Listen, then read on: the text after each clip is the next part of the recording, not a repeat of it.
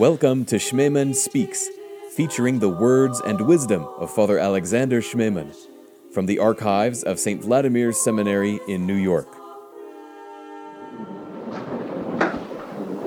Went last time through the whole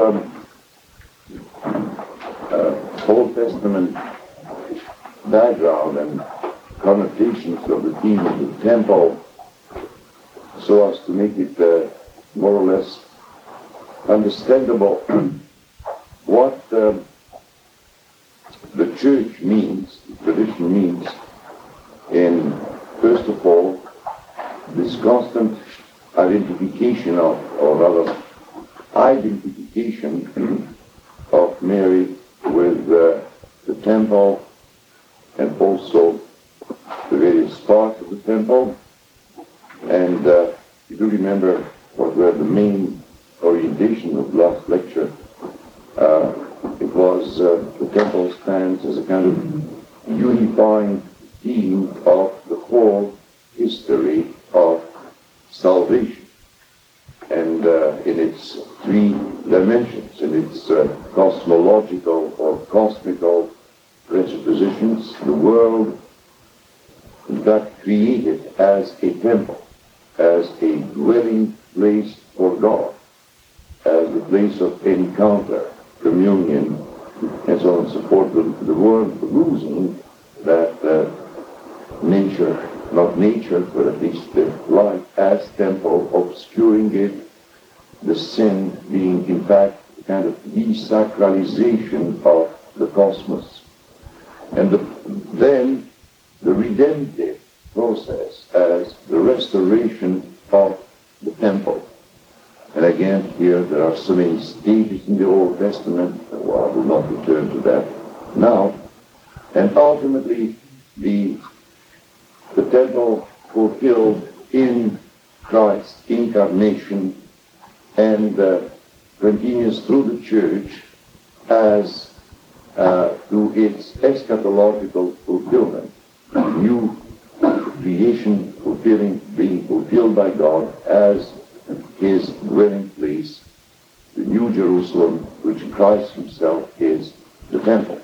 Now, this is the background against which the Mariological dimension of that temple experience, temple vision, temple idea developed and focused ultimately in the feast of the presentation of Mary to the temple, which is built around this constant theme, the temple of the Savior, the pure temple of the Savior, enters the temple of God and fulfills it. So I think that all this I try to make it clear. And today I would like to come to certain themes of that celebration, which we had no time to the feast itself, and seeing how this is we proceed in its liturgical setup. So as we go through the feast as it exists today.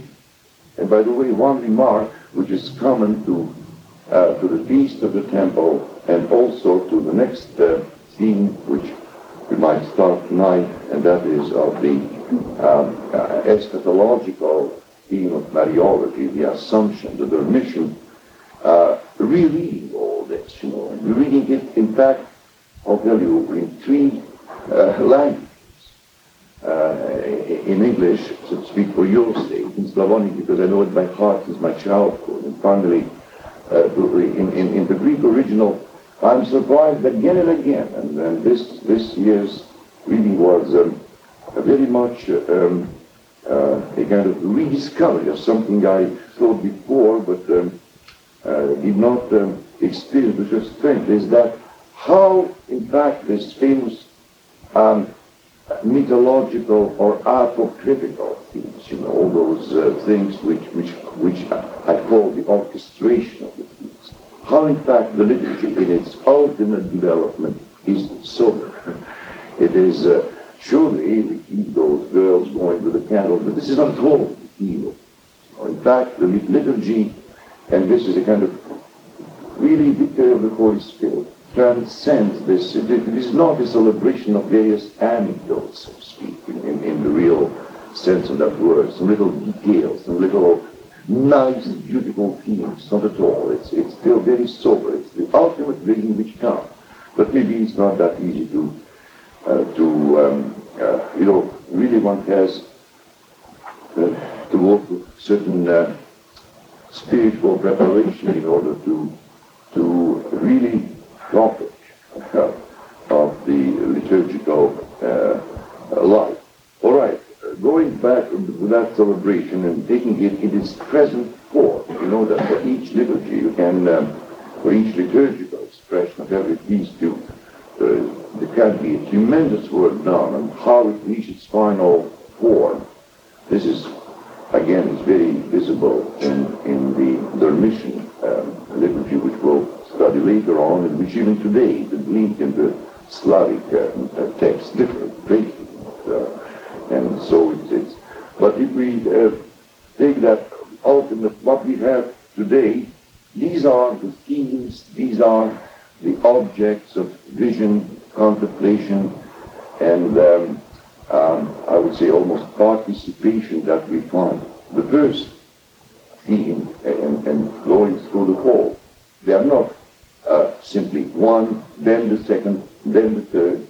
From that point of view, the hymnological, liturgical complex is much more like a symphony in which the theme appears and continues. Then is combined with other themes. But the first one, which appears at the beginning, but of course goes through the whole service, is the theme of Mary as an offering, of her presentation to the temple as a sacrifice. Now, the temple, of course, is the place where man offers sacrifices to God. And by being the fulfillment of the temple, Mary is the pure sacrifice. Take the following Stichira's hymns at the small vespers, which a footnote sometimes represent, because no one has served small vespers for the like 1,000 years.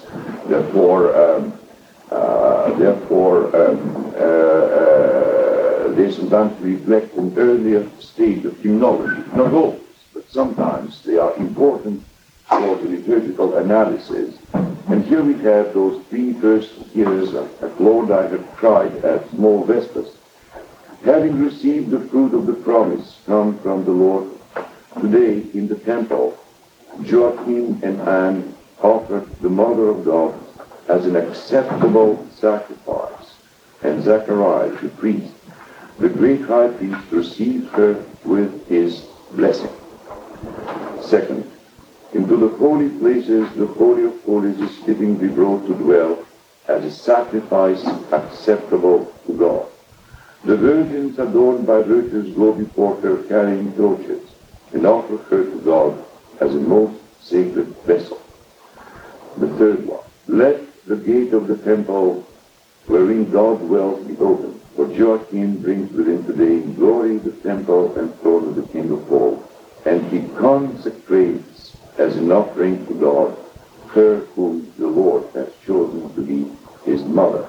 Now, I could continue, quote, great vespers, matins, and this and that, but I think that those three hymns of the small vespers which inaugurate the feast illustrate very well, express that theme of the sacrifice.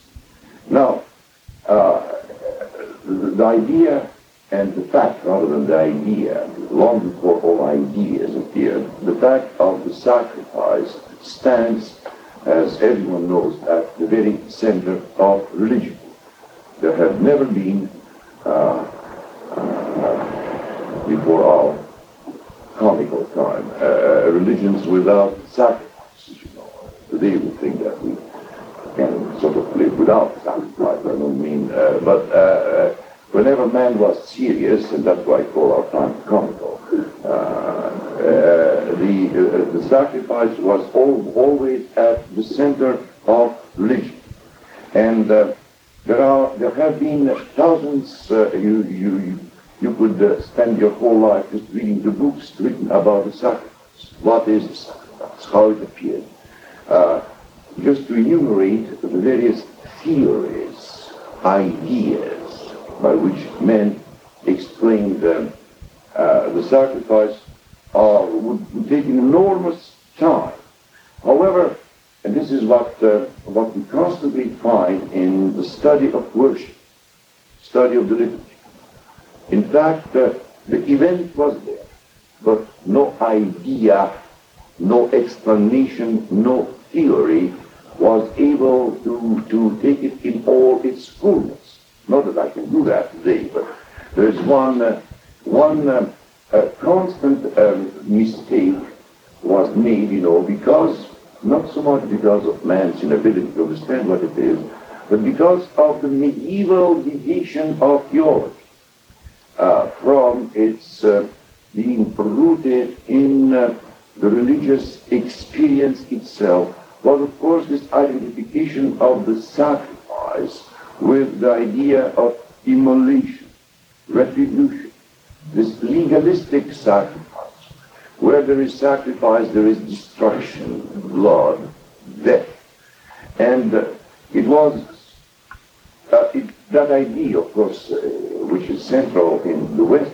There's the attempt of holy sacrifice of the Mass, and that idea of the holy sacrifice of Mass led, let's say, the Latin medieval theology to even identify the Mass with a new immolation of Christ. Christ dies on our altars. Always thought that the whole idea was that his sacrifice, means his self-offering, was apax, once and for all. And of course the breaking of the bread, or even the main symbolism of the Eucharist, bread and wine in their separation, was understood as the image of that immolation, death. Almost immortal, bloody idea of the Mass, rooted in a certain idea of the sacrifice as a duty, as a price to be paid for. And as I said, it dominated the theology, and it began to dominate to some extent even the liturgical life of the Church. And ironically, it is not from theology that a certain balance of that one-sided understanding of the sacrifice came, but precisely from a rather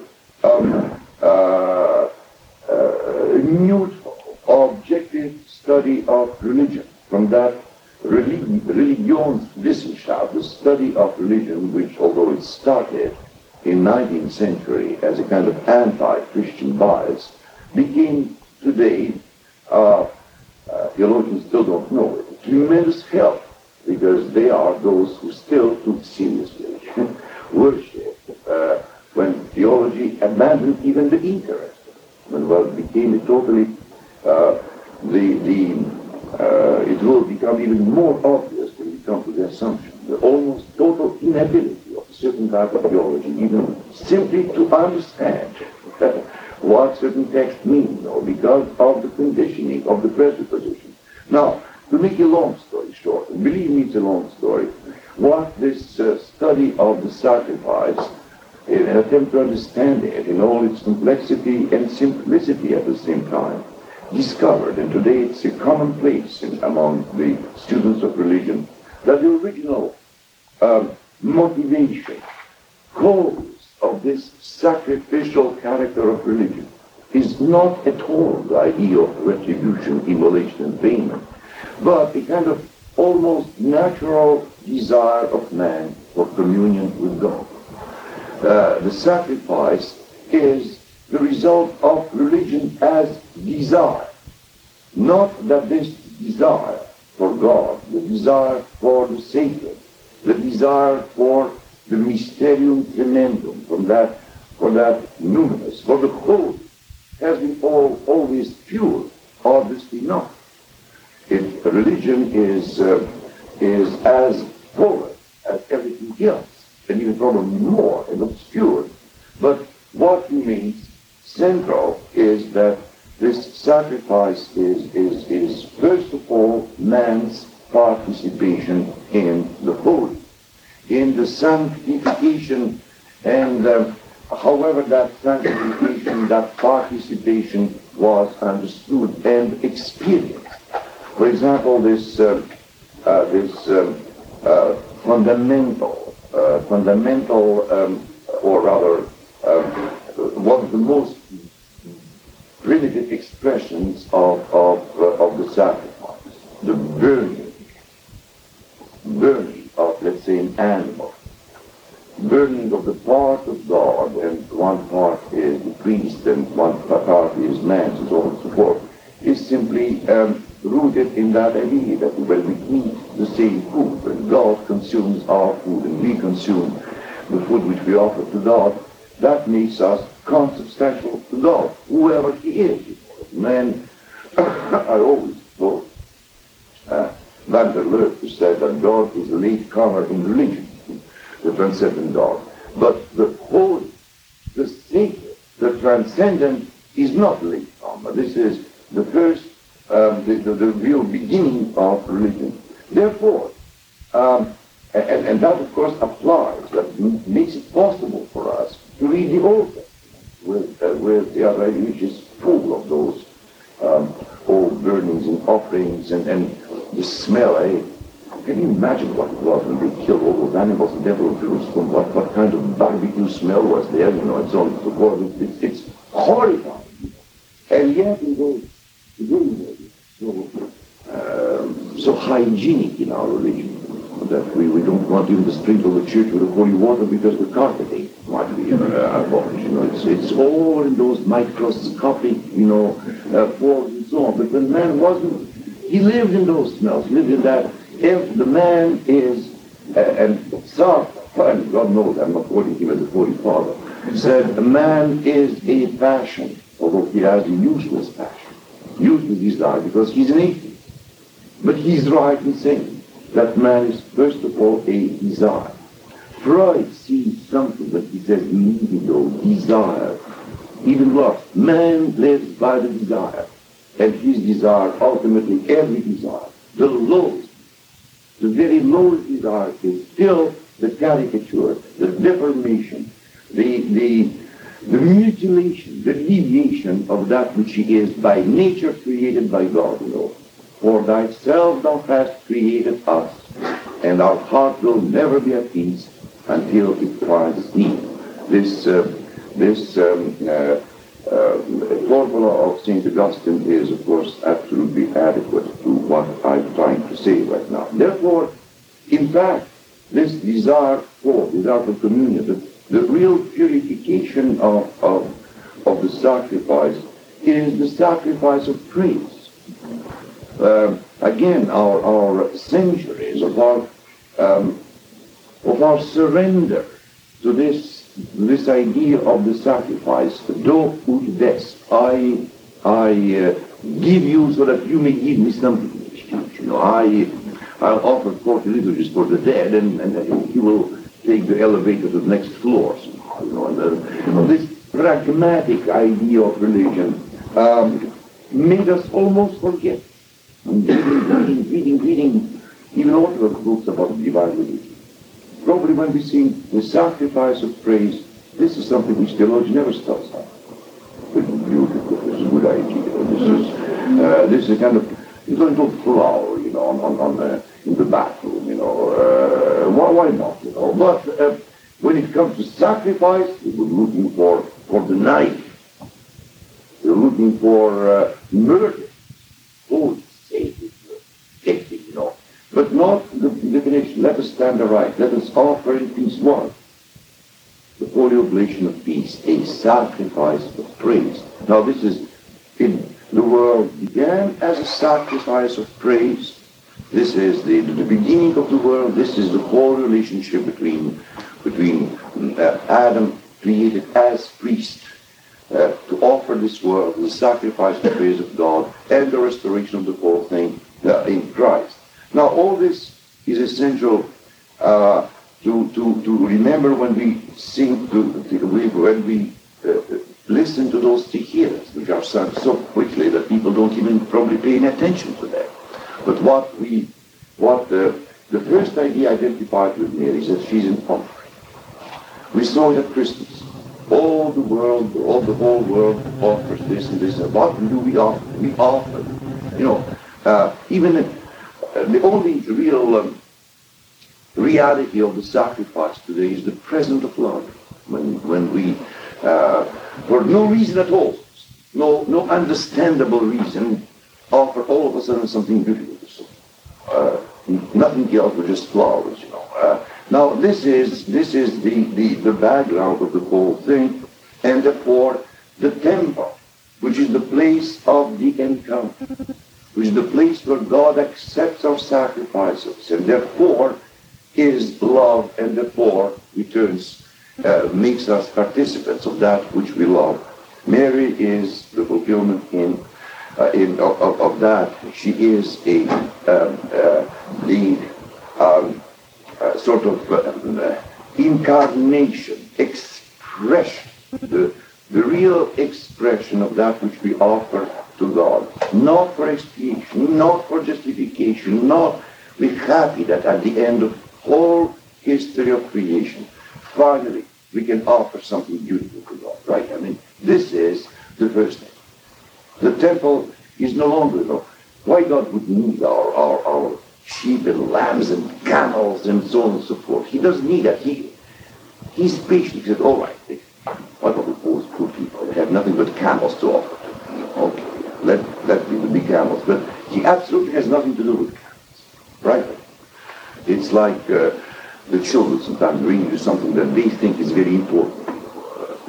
A match that they colored in red.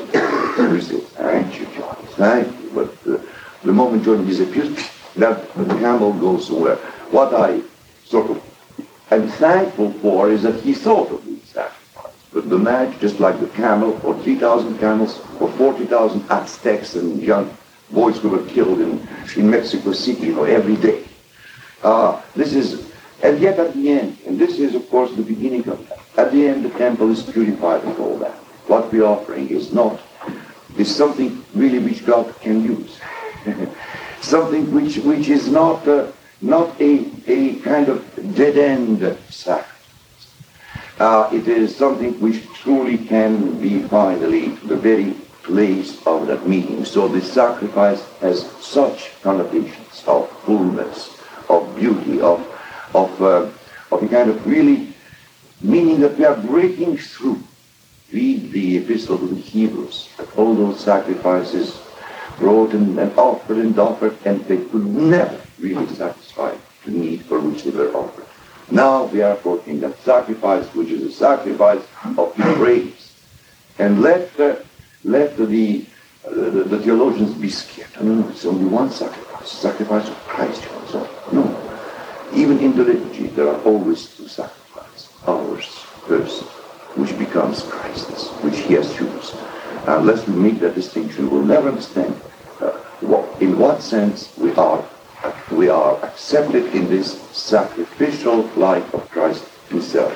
So this is the first, and of course, this sacrifice is brought by Joachim and Anne, who stand here again for the whole Old Testament, who stand for the whole piety of the temple, precisely. Of all that which in the Old Testament is that line, which I always feel we do not notice, again because we are so used to read Western biblical scholars, the mighty events of God, the prophecy, but what is the real mainstream of the Bible is exactly this continuity of what? Of love for God, of this sacrificial life. At the beginning of the gospel, how much of that is accumulated? Joachim and Anna, Zechariah and Elizabeth. John is the product of the Old Testament. Mary is the product of that. Finally, Simeon and Anna. Always those old people, Old Testament, all that wisdom, all that generations and continuity of fight, and finally produces, and because everything in God is personal and hypostatic. All these are persons. He says, how do you know the name of Joachim and Anna? How do I? The church names them Joachim and Anna, and I don't see why they wouldn't be that. You will say X and Z, right? I mean, what that name means is that they are real persons. The real person, so the gospel always names Zechariah and Elizabeth, Joachim and Anna, Simeon and Anna, and when the gospel doesn't supply with names, tradition, impure source. Right? The impure source sometimes carries diamonds with it, and there is not one single reason to always think that the Holy Spirit has been fooled, that somehow we bypassed, we invented something. So Zechariah and Elizabeth are those who offer the Old Testament as the one which prepares that gift. And finally, the priest, whom that priest calls Zechariah, the same one who is the father of St. John the Baptist, is fulfilling the priesthood. The priest is the one who offers sacrifices. In Hungarian, even today, the priest etymologically means a man who kills animals. So it would be the very reverend murderer of animals in Hungarian. And this is what he is finally fulfilling. He gets that. So this is the leitmotif, one idea that the temple is sacrifice. The temple, when she enters as the sacrifice. She is the beginning of that fulfillment of the temple as sacrifice. She inaugurates that which the church will call the spiritual sacrifice. We offer again this bloodless, this reasonable service, this sacrifice. And what is that spiritual sacrifice? The spiritual sacrifice is first of all the sacrifice of oneself. Son, give me thy heart. I don't want St. Ainsley. I don't want external things. I don't want those camels. It is the spiritual sacrifice where the man himself understands as self-offering to God. And of course, in the Christian perspective, that is the perspective of the whole feast, reading the events of Mary's lives from the experience of the church, it is the beginning of the church as a sacrificial body. Believe me that in Orthodox ecclesiology, as in all our ecclesiologies, the terrible lack is exactly the understanding of the church as a sacrificial body. The modern ecclesiology is much more expressed in terms of consumerism. The clergy servicing the people, the clergy fulfilling our or the lady's religious needs. The service is a great place where God serves man, rather than man serves God. And therefore this sacrificial dimension of just like baptism and chrismation is sacrificial. It's not only we kill people in the baptismal form. We always understand how God gives grace and gives support and this and that. But first of all, he requires that total sacrifice. And this is what we find absent in today's ecclesiology. And here, Mariology, here that image of the church, of Mary as the image of the icon of the church, is inaugurated in this feast as the sacrifice. The second theme, by the way, I should mention this more, that the constant key to the whole celebration, as you always find out in the Psalms, and here it is the Psalm 45 or 44 in the Eastern Bible, and that is, my heart is inditing a good matter. I speak of the things which I have made touching the King. My tongue is the pen of. It is from that Psalm 45 that almost all the verses the prokimena, the verses of the apostolic are taken, and this is where we find those famous king's daughters were among the honorable women upon their right. Hearken a daughter and consider and incline thy ear. Forget also thine own people and thy father's house. So shall the king greatly desire thy beauty, for he is thy Lord, and worship of him. And the daughter of Tyre shall be there with a gift.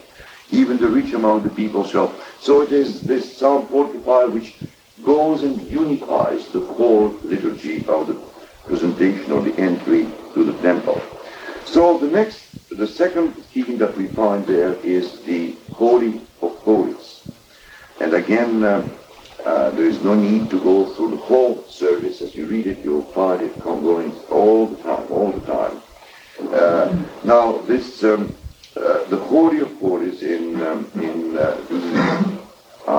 temple is a kind of temple within the temple, or if you want to, the temple as presence.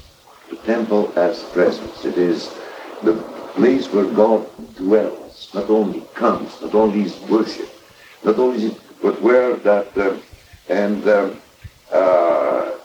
she is constantly identified with the Holy of Holies, the tabernacle, the very place of the presence.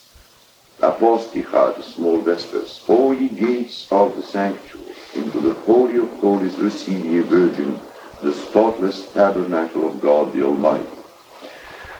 Ye virgins joyfully bearing torches attend the pure Virgin on her way as she enters the Holy of Holies, the bride of the King. Behold, the living bridal chamber of God, the Word, receives bread from the hands of the divine angels. She dwells in the Holy of Holies. Now, again, one cannot stress enough this identification with the Holy of Holies. If you remember this complex development of that theme in the Old Testament, and everything else, there's always this double terminology. All that applies to Mary, all that applies to the temple, applies now to Mary, and ultimately will apply to the church because of her or through her. So this is this continuity. Then we have maybe I should add from the Great Vespers a couple more examples of that. Today let us, the faithful, dance for joy, singing to the Lord with psalms and hymns, venerating his hallowed tabernacle, the living ark that contained the Word who cannot be contained. For she, young child in the flesh, is offered in wondrous fashion to the Lord, and with rejoicing Zacharias, the great high priest, receives her. The great priest receives her as a dwelling place of God. If we know the heavy biblical meaning of that dwelling place, let's not forget that we are speaking from within a totally devaluated language. All those words, mean almost nothing because they have come to mean almost anything. Almost anything. The words are so weak, but when this dwelling place of God, this double affirmation of the Old Testament, the total transcendence. God is heaven. God is the other. God is the most high. God, in fact, is a cloud which obscures us and dwells among us. The same one who is most high. It took centuries to combine those two experiences. The one, the sort of total transcendence of God, which excludes, to which our comical world goes back to. Voltaire, the God who watched, who is no one, the great architect of the Freemasons, and other super boring theories of God, The total transcendent, the kind of abstract logos, or then this fantasy, this presence of God everywhere and therefore nowhere. No, that biblical personal God. I am the one man, the I. And at the same time, this possibility is the church. But how can those two things be combined? If really God has prepared himself, the creation, as a dwelling place, as a temple, as adequate and desiring from that, for that presence. Now, what is important, of course, that every time I enumerate or come to another dimension of Mariology, we are discovering ipso facto, by the same act, how poor our rational, canonical, institutional ecclesiology is. How Mariology was not used for the understanding of what the church is, because all this temple terminology, temple experience, temple dimensions are in fact through Mary understanding why the church is a bride of God and so on and so forth. Now comes the sort of one of the first climaxes, and that is the reading, the first climax of the visual. And this is the concentration of precisely those fundamental Old Testament experiences and revelations concerning the temple. The first one is the Exodus chapter, in extract from chapter 40. The readings are not simply chapters, they are combined. It's 1 to 5, 9 to 10, 16, 35, 35, which means that there is a theological selection. Now what is this? It is every time we have one expression of the temple. This time it's the Lord speaking to Moses, saying, on the first day of the first month shalt thou set up the tabernacle of the tent of the congregation. And thou shalt put therein the ark of the testimony, and cover the ark with a veil. And thou shalt bring in the table, and set in order the things of ark to be set in order upon it. And thou shalt bring in the candlestick, and light the lamps thereof. And thou shalt set the altar of gold for the incense before the ark of the testimony, and put the hanging of the door to the tabernacle. And thou shalt take the anointing oil and anoint the table.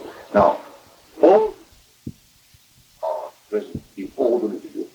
She is the ark, she is the veil, she is the door, she is the lamp, she is... So in other terms, this reading is a kind of, we are very far from that Mariology which sets us as a very desirable and nice kind of feminine second object of our things, and which, by the way, will become to some extent the Western Mariology, but rather constantly. Mary is never separated. She's never separated from that great cosmical, ecclesial, and eschatological truth. She is, in our modern language, if you want to, the symbol, the key to everything, to the church, because she is all that. What are, all those enumerations, thou shalt do this, the lamp, and this and that, they all finally are only the foreshadowing. In what sense? First, one person, and then through her, all those who are in the church, all the church, and finally the whole cosmos has to be the fulfillment of all this. And the ark, and the veil, and the presence, and the tabernacle, and the lamp, and the light, all the symbolism. Thus did Moses, according to all that the Lord commanded him, so did he. Then a cloud covered the tent of the congregation, and the glory of the Lord filled the tabernacle. And Moses was not able to enter into the tent of the congregation, because the cloud abode thereon, and the glory of the Lord filled the tabernacle. Now, again, you know how it's read. Wisdom, and so we have really no time to concentrate on that. But if you will note that in each of those figures, at the end, the one who is ought to do all that cannot do so. And Moses was not able to enter the cloud structure. Why? Immediately after, and that is the Old Testament's wisdom, the moment it is in the midst of man, the perspective of the future fulfillment. It is not this paganism which establishes the rules, so God communicates. Bang, bang, bang, bang, sacrifice, grace. No, God still, it's all is in that perspective of the future fulfillment. 2 fulfillments, 3 fulfillments. The fulfillment in Mary, fulfillment in Christ, the fulfillment in the church, the fulfillment in the eschatology. This is, so I take the reading from the third book of Kings, which in the English Bible is the first of Kings, the second one. We dealt with the tabernacle in the desert, Moses, the first temple. Then we immediately jump over a couple of centuries and we have the temple, Solomon, right? So was ended all the work that King Solomon made for the house of the Lord. This is, by the way, the house of the Lord. It's no longer the tabernacle. It's the development. You read the whole mystery of the temple, the Old Testament. Then Solomon assembled the elders of Israel and all the heads of the tribes, the chief and the fathers, that they might bring up the ark of the covenant of the Lord out of the city of David, which is Zion, all the elders in Israel. And they brought up the ark of the Lord in the tabernacle of the congregation, all the 40 vessels that were in the tabernacle, even those did the priest and the Levites bring up. And King Solomon and all the congregation of Israel that were assembled with him were with him before the ark. And the priest brought in the ark of the covenant of the Lord into his place, into the oracle of the house, of the most holy place, even under the wings of the cherubim. For the cherubim spread forth their wings. There was nothing in the ark save the two tables of stone which Moses. And then, again, and it came to pass, when the priests were come out of the holy place, the cloud filled, the famous cloud, which always is the great symbol of that presence, and yet of the, it's still dark. Immediately the next chapter, so that the priest could not stand to minister because of the cloud, for the glory of the Lord had filled the house of God. Moses was not able, the priests could not stand.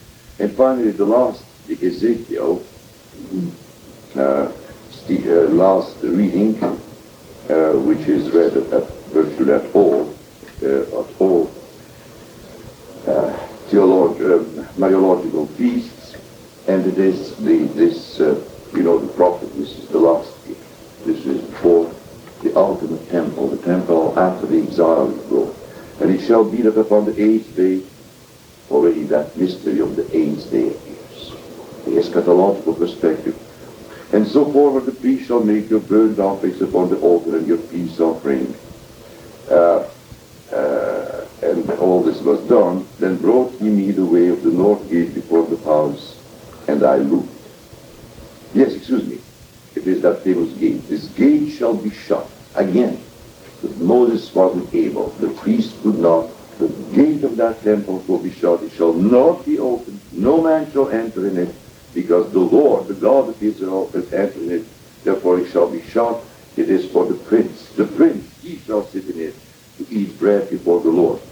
And I looked, and behold, the glory of the Lord filled it. So, all this to say something very simply, that this cloud, that is glory of God, which in Old Testament temples is the ultimate coming, the presence of God with his creation. All that is, finally is expressed, given, materialized almost in man, in the human being, and that human being, that adequacy of the human being to what he or she, or maybe they, are to be, is in Mary. So this is now the next theme, which we find in the liturgy also, is centered on the word preordained. Preordained. For example,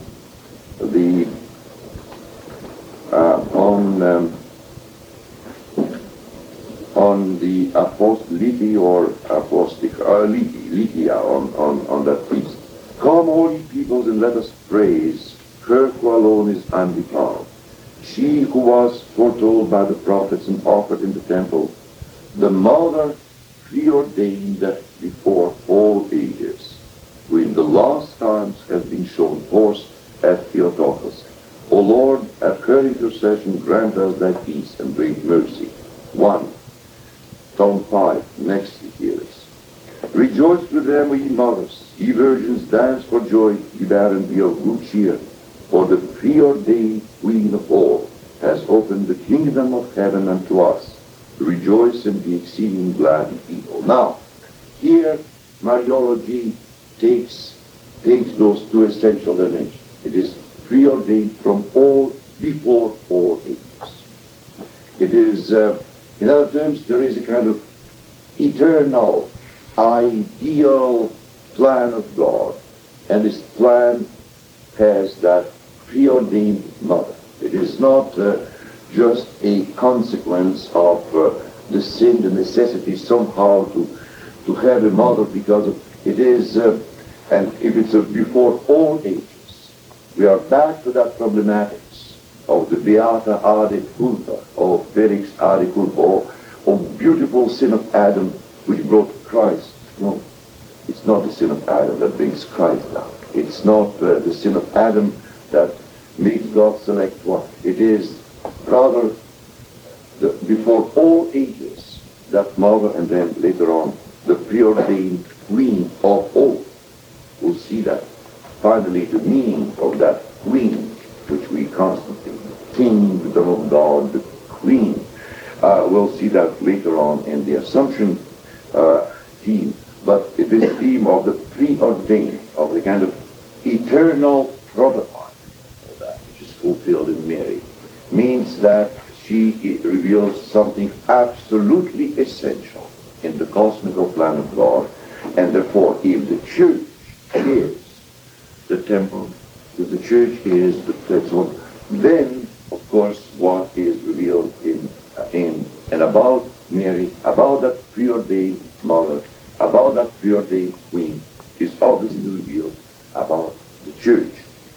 Now, what all that means ecclesiologically, we could go to those two canons, which are very Byzantine, very elaborated, very beautiful, but we'll find, in fact, the same themes always orchestrated more.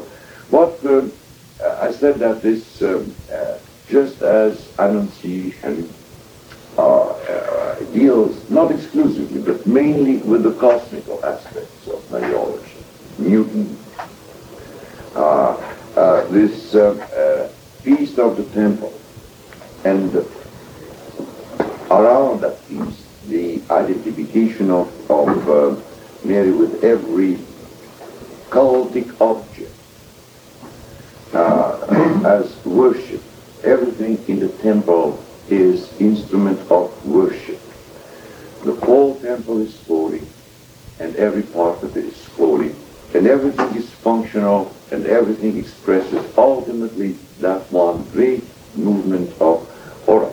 So what this theme, which is central in Mariology, and sometimes in secondary text, it becomes almost a little bit tarsed, in this innumerable acatistry, which fed in a kind of great sea spiritual food, also exists, and sometimes this is done, this identification is not done as in this feast, very beautiful, but very, rejoice odor, especially in English translation, it sounds bad, or the Lord not so much, Ruchka Zlataya, и кадильница, и кивот, and so on and so forth.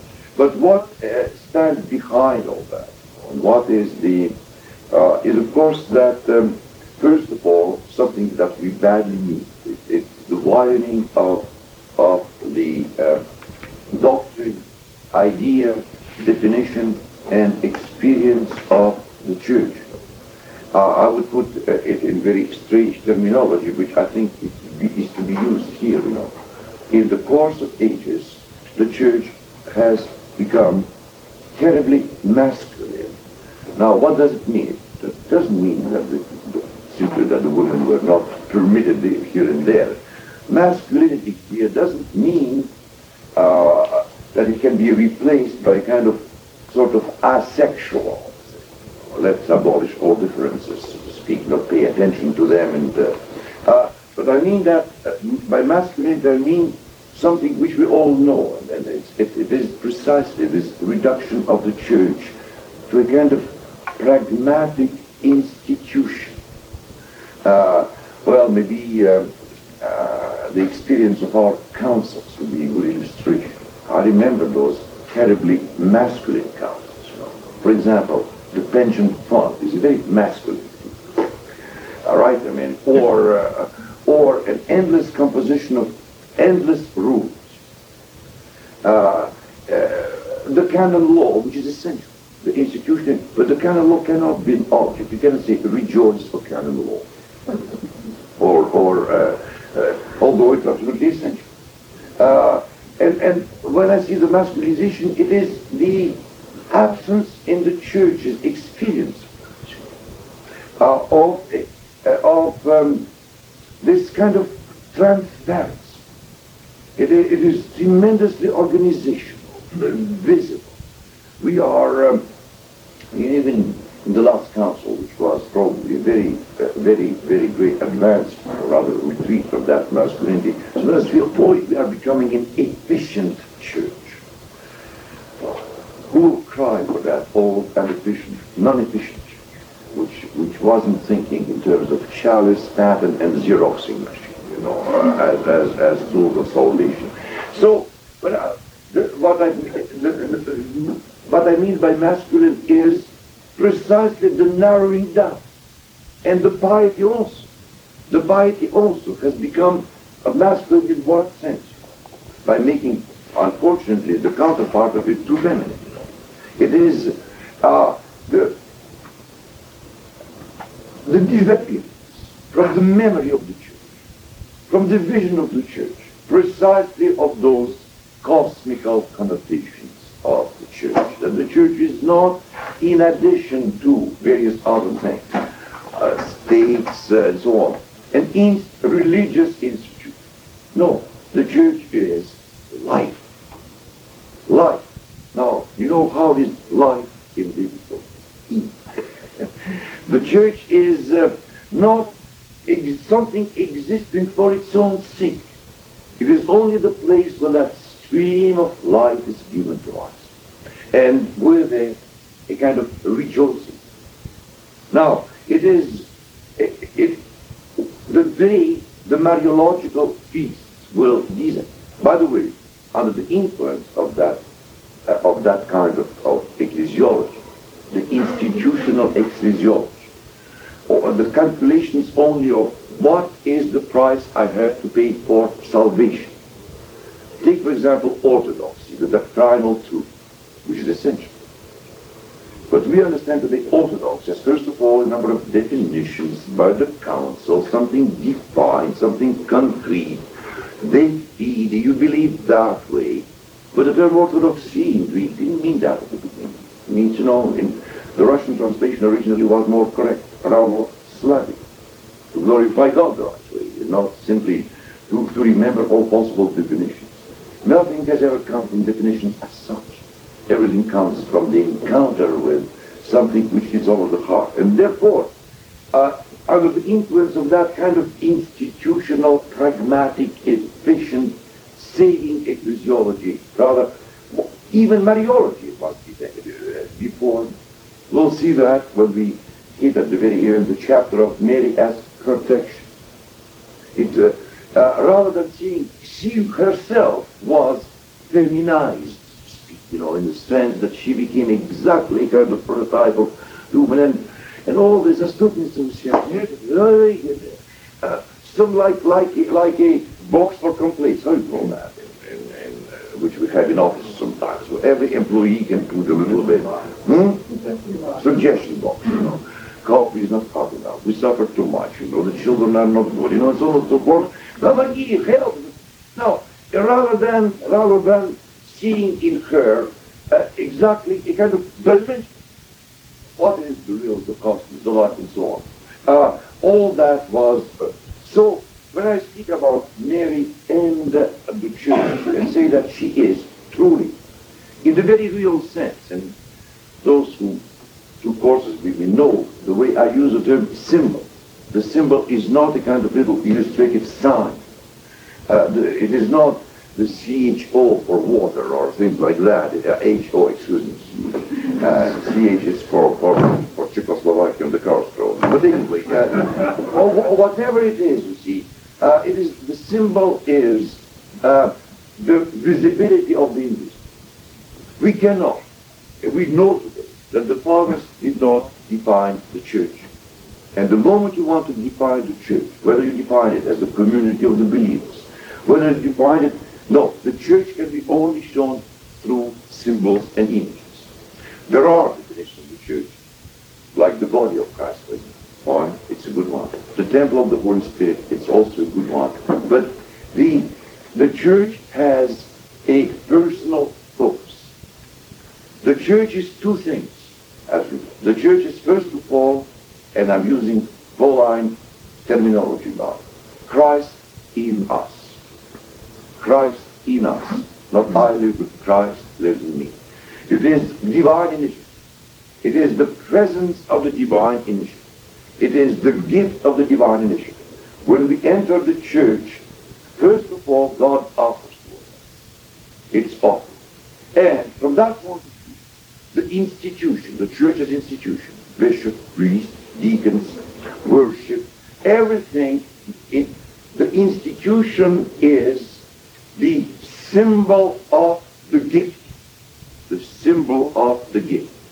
It is, the priest is not asking about, because we are in those post-election days of the Metropolitan. How many times I had to explain to people who probably were not convinced at all, that the episcopate in the church, for example, is not a charismatic function.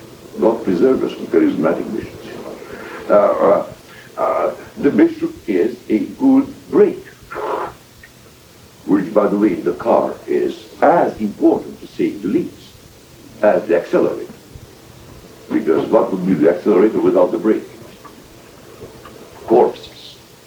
So from that point of view, the structure, the church as a given unchanging, essentially unchanging presence is always the presence of the gift. It is charismatic only in one sense, in its identity. It is always the same there. It is always the same Christ that has given himself to us, and so on and so forth. And that is the first dimension of the church. Christ in us. Christ to us. Christ. Now the second one is the church as response. The church as gift and the church as response. The church as gift to us. It's the person. Everything can be identified with Christ himself. We do say, who is the bishop? The image of Christ. Who is the priest? The image of Christ. Who is the deacon? The image of Christ. St. Ignatius of Antioch is a deacon. Is Christ is the diaconus, the servant. Christ is the priest. Christ is the father in the sense of paternity, of caring and so on and so forth. So it is he who gives us God. It is all. So the church as gift is Christ. Now what is the church as response? We answer, the church as response is Mary. In that sense, the church is itself the bridal chain. The church is the place where God is giving, but that gift is not a tyranny, is not an imposition. It is we Orthodox in the 20th century who sometimes think that Orthodoxy is a kind of hammer, truth, bang. But no, Christ would not accept anybody who would accept him simply because, you better do that, so on and so forth. It must be always the response to God. Now, where is the fullness of that response, obedience, desire, and love? Where obedience is not enslavement. God, Paul says, doulos Isu Christou, slave of Jesus Christ, and he says, stick to the freedom which God has given. And there is no contradiction. It is precisely in the image of the church as response, as obedience, which is the totality of freedom, and the totality of freedom, which is the totality of obedience, in which those two things cease to be contradictory. Because we are always concerned, freedom, it excludes obedience. When we have obedience, Father, where is my right? It's always that dead end with some students who come here and says, is the chapel obligatory? And I always try to answer that paradox. It is absolutely not obligatory, but if you don't go there, we'll kick you out. Because it means that you don't need it, and if you don't need it, the chapel doesn't need you, and then no one needs you. Maybe the dental school needs you. So, the moment you have that tension between obedience and freedom, we are not really free. We are not really obedient. What I'm trying to say is that this whole Mariology has been already done. For me it is at all times to worship thee with voices of praise. This has been Schmemann Speaks, featuring the words and wisdom of Father Alexander Schmemann. For more, visit St. Vladimir's Seminary online at svots.edu.